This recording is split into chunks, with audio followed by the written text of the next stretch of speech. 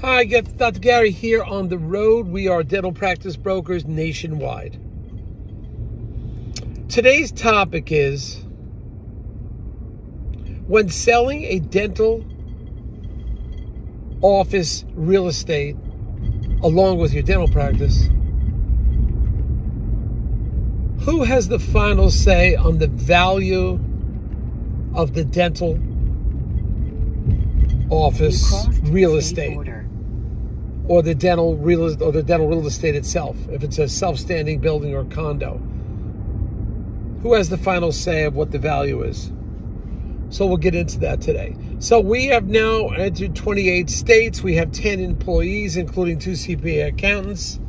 We're here to help you at any time that you need us. Our contact number is 201-663-0935.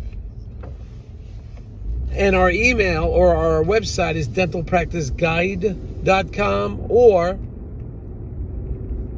nationwidedentalpracticebroker.com. You can reach us at those numbers and our phone numbers. You can reach us from 8 a.m. East Coast time to 9 p.m. East Coast time every day except Christmas and Easter. So we're always available to you. Now, if you're thinking about selling to a large, and the information you're about to hear is all for entertainment purposes, it's only our opinion, it's not legal or business advice. If you're thinking about selling to a DSO because you have a larger practice over $1 million, 5 chairs or more, call us because we work with them all the time. We're like that middle person. We're the broker in the middle. Often our fees will be paid by the DSO, and we don't have just one favorite DSO. It changes every year, but they'll pay our commission, and sometimes they can get your legal fees. If you work with us, I'll get your legal fees reimbursed at closing, successful closing, based on certain criteria. So call us. We're here to help you with all that, and if you need appraisal also. All right. Now, getting back to it, if a doctor is selling his real estate and his dental office, who determines the final price of that piece of real estate? The buyer's going to have his thoughts, what it's worth. The seller's going to think he knows, but who has the final answer? Well, what happens is the bank chooses an independent appraiser. It's not a member of the bank. You know, they stopped that a long time ago. I think in Obama administration, it had to be an independent third party to evaluate the real estate portion of the dental transaction.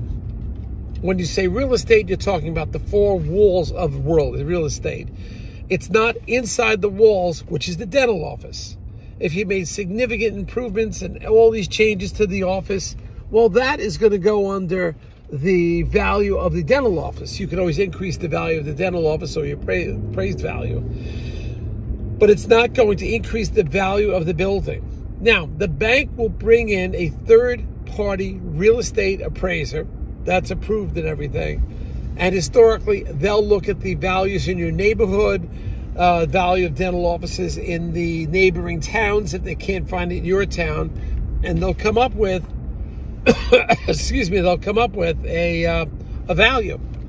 Historically, the value that the bank appraiser comes up with, which is once again independent, not from the bank,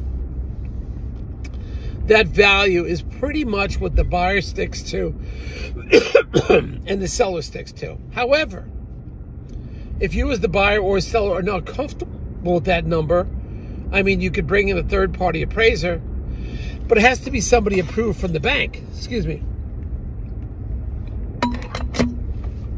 They have an approved list of real estate appraisers, commercial real estate appraisers, that they work with. So, generally, I've found over the years, not too many people dispute the real estate when the third party comes in, independent from the bank. Historically, everyone's in agreement. But if not, you as the buyer and or the seller can make a comparable, bring in an appraiser, commercial appraiser, to make a valuation on the office. You're permitted to do that. And as long as the bank's in, in agreement with it, you could do it. There may be something the appraiser's missing, but usually not. They're pretty thorough, and that's what I've seen over the years. But now you have a game plan. If you have real estate, you have a dental office, and the value of the office is going to come from what the appraiser says it is, and that's from the bank. They try to be independent third party, and that's how you'll be able to handle that. All right? Well, thank you for listening. Now, stay tuned. We have a lot of new information coming out. Information about the DSOs starting to tighten up a little bit. Some of the DSOs had hiring freezes, and they fired a number of employees. But it's still a fantastic business.